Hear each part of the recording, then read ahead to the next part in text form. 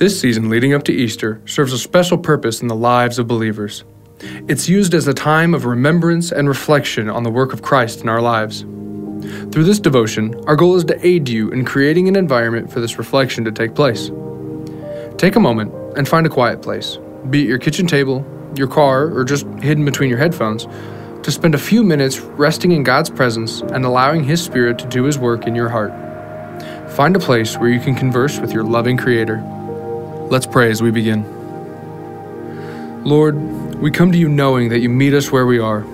Open our eyes to your presence all around us and open our hearts to the work you want to do in us. Thank you for sending your Son, Jesus Christ, that through his sacrifice we may convene with you in this moment. Speak, Lord. Embolden our faith. We are listening. In Jesus' name, amen. Take a few moments and prepare your heart for the hearing of God's Word today as members of our worship arts team lead us in worship.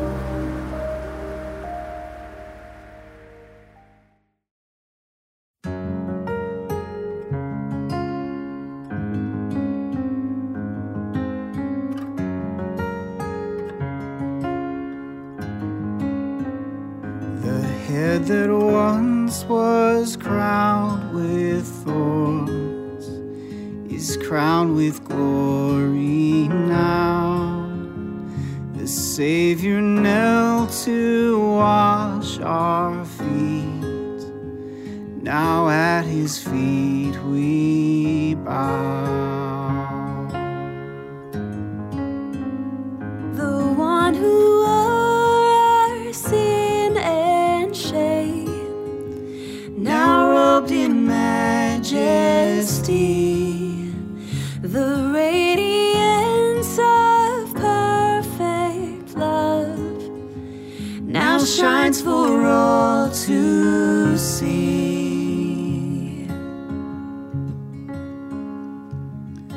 Your name is victory.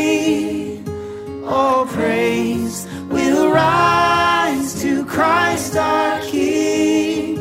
Your name is victory.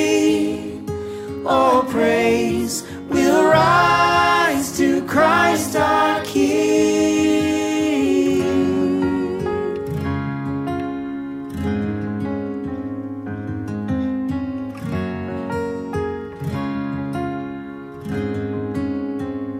The fear that held us now gives way to him who is our peace.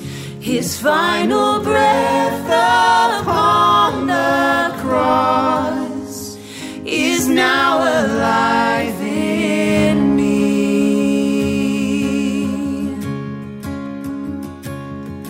Your name is victory.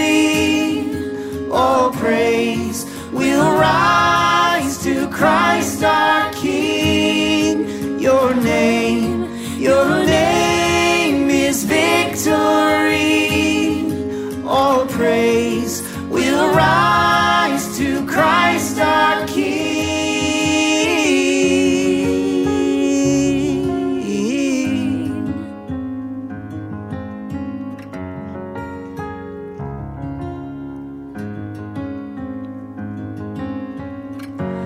By your Spirit I will rise from the ashes of defeat.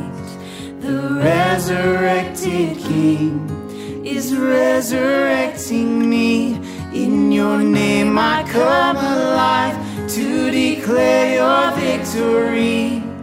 The resurrected King is resurrecting me. By your Spirit I will rise from the ashes of defeat. The resurrected King is resurrecting me. In your name I come alive to declare your victory. The resurrected King is resurrecting me. The resurrected King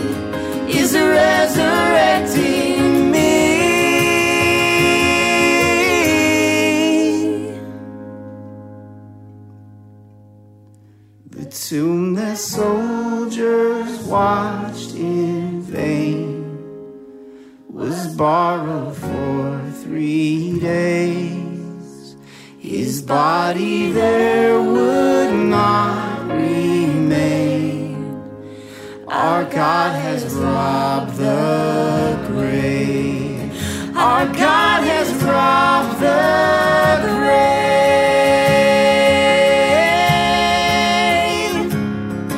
Your name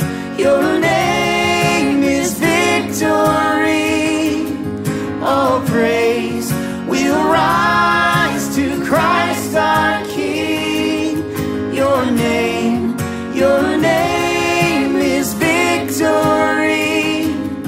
All praise will rise to Christ our King.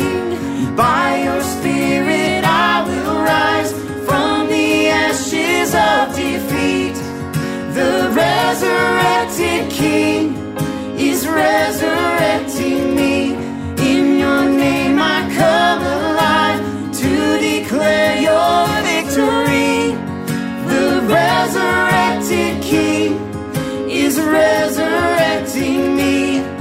The resurrected King is resurrecting me.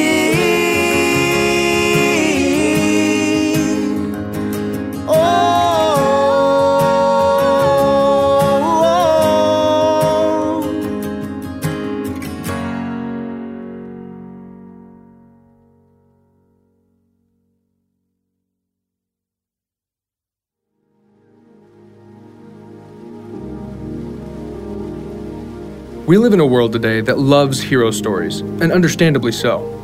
Human beings are instinctually drawn to the image of a hero. Their strength and self-sacrifice are characteristics each of us in some way hope to emulate in our lives. In our world at this moment, people are looking to the heroic more than ever. Individuals like nurses who are working 12-plus hour shifts, parents taking on the task of working from home while homeschooling their children, or people sacrificing their now free time for the benefit of others. These are all examples of regular individuals acting heroically in a time of crisis. And yet, none of them can fill the hole in our hearts that longs for a true hero. There is only one who fills that void. If you look in the last 4 chapters of Mark, you'll see who I'm talking about. In Mark 13, we see Jesus give his last teaching to his disciples before he has to go. He's teaching them what will happen when he isn't there with them in person, and he's preparing them for what the future will hold for them. He doesn't leave them without hope, however. In Mark 13:11, Jesus tells them why they don't need to worry even when they're arrested or persecuted. So when they arrest you and hand you over, don't worry beforehand what you will say. On the contrary, whatever is given to you in that hour, say it. For it isn't you speaking, but the Holy Spirit. Jesus isn't telling them this to scare them, but to prepare them. He tells them that, persecution will happen, but they won't be alone in it. The Holy Spirit will tell them what to say, work through them, and therefore be with them in their affliction. Take a moment and reflect on this truth that the Spirit will be with you in your affliction. How have you allowed Him to work through you in such a time?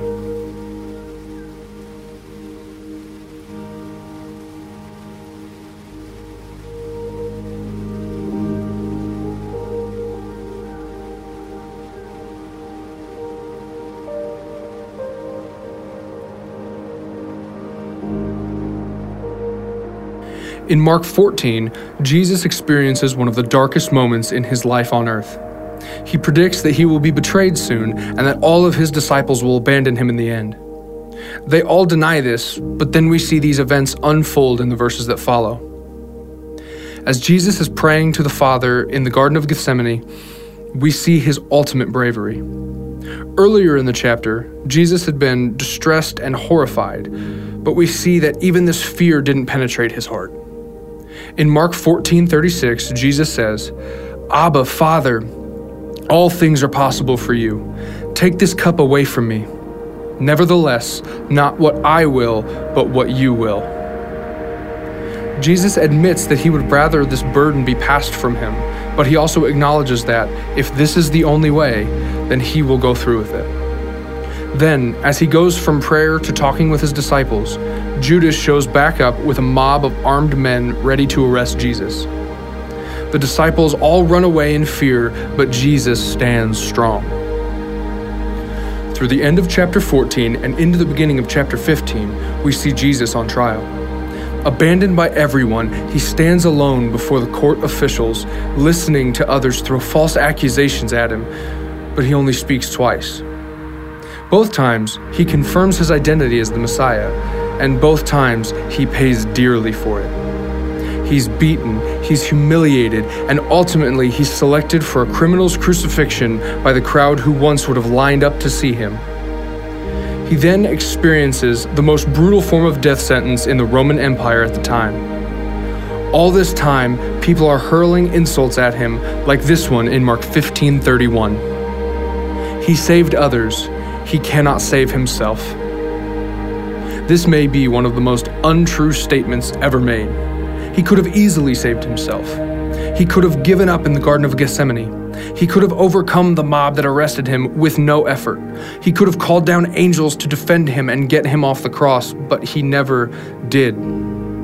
You see, they thought he was done saving people when he got on the cross, but that was merely the beginning of the story for the greatest hero ever. Instead of using his power for selfish purposes, Jesus only used his power for the benefit of those around him. Jesus had multiple opportunities to give in, but instead, he gave hope in chapter 13, he gave his freedom in chapter 14, and he gave his life in chapter 15. But let's not forget about chapter 16. In chapter 16, he rose. Not only did he rise from the dead, overcoming sin and death on our behalf, but he gave us our mission here on this earth. The book of Mark ends with Jesus giving his disciples, along with us, the Great Commission. He tells us to go out and spread his gospel. He tells us to go out and spread the greatest hero story of all time. While this might be the end of this series, let this be just the beginning of your walk with Christ. What is it that you can do to not only tell others about Jesus, but to show them what the gospel is through your actions? Take this question to God and prepare yourself. He will answer. Please, join me in prayer. Father, we can't thank you enough for the gift you've given us in Jesus. Thank you for your faithful love and mercy and for the grace that renews day by day. Lord, as we go from this space, let this be just the introduction into our conversation with you. Search us, Lord, and know us. Continue to grow us, and we pray that your light and love are seen through us by those we encounter. We praise and thank you, Lord, in the name of Jesus. Amen. Please read Mark 13 through 16 in preparation for the upcoming weekend worship at firstdecatur.org/churchonline.